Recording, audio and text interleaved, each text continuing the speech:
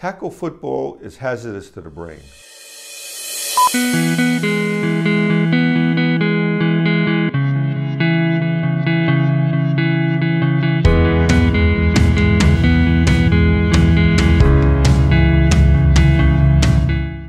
Pro Football Hall of Famer Brett Favre has joined healthcare advocates in urging parents not to let children under the age of 14 play tackle football, saying it would dramatically reduce the risk of being diagnosed with chronic traumatic encephalopathy, also known as CTE.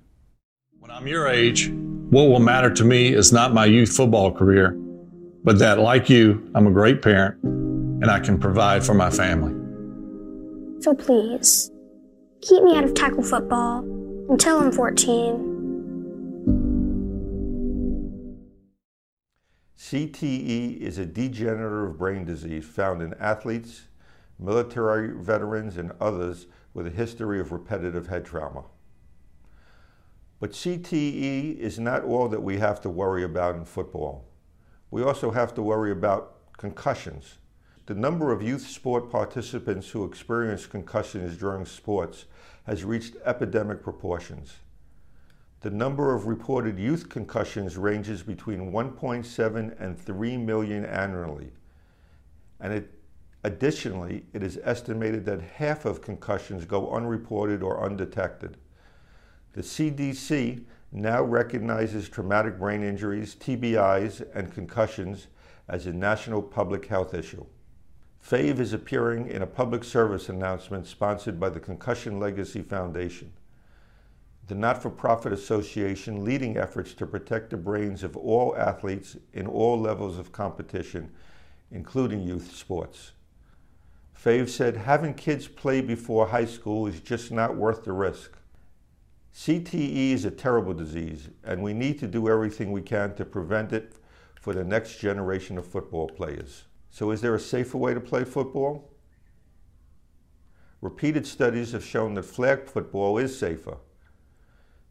Comparing tackle football to flag football, a new study from the CDC said those who participate in tackle football are 15 times more likely to suffer a head injury in a game or in practice. But as much as I appreciate the efforts of Brett Favre and the Concussion Legacy Foundation in promoting safe sports and brain health, I must respectfully disagree with their recommendation to limit tackle football to those over 14 years of age. 14 is just an arbitrary cutoff.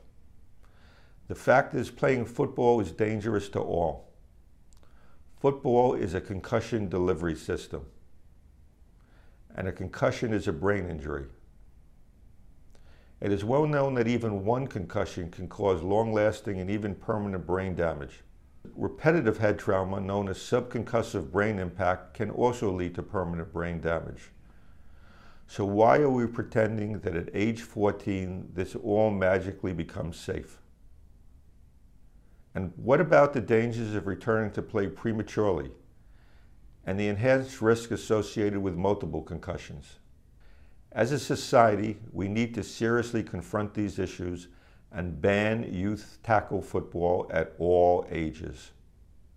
My law firm has created a youth tackle football information page to track developments in the banning of youth tackle football and the promotion of flag football.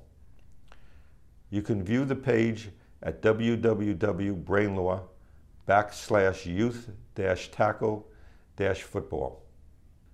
Thanks for listening, and I look forward to meeting with you again next week on another edition of the Brain Injury Insider from our new location in New York City.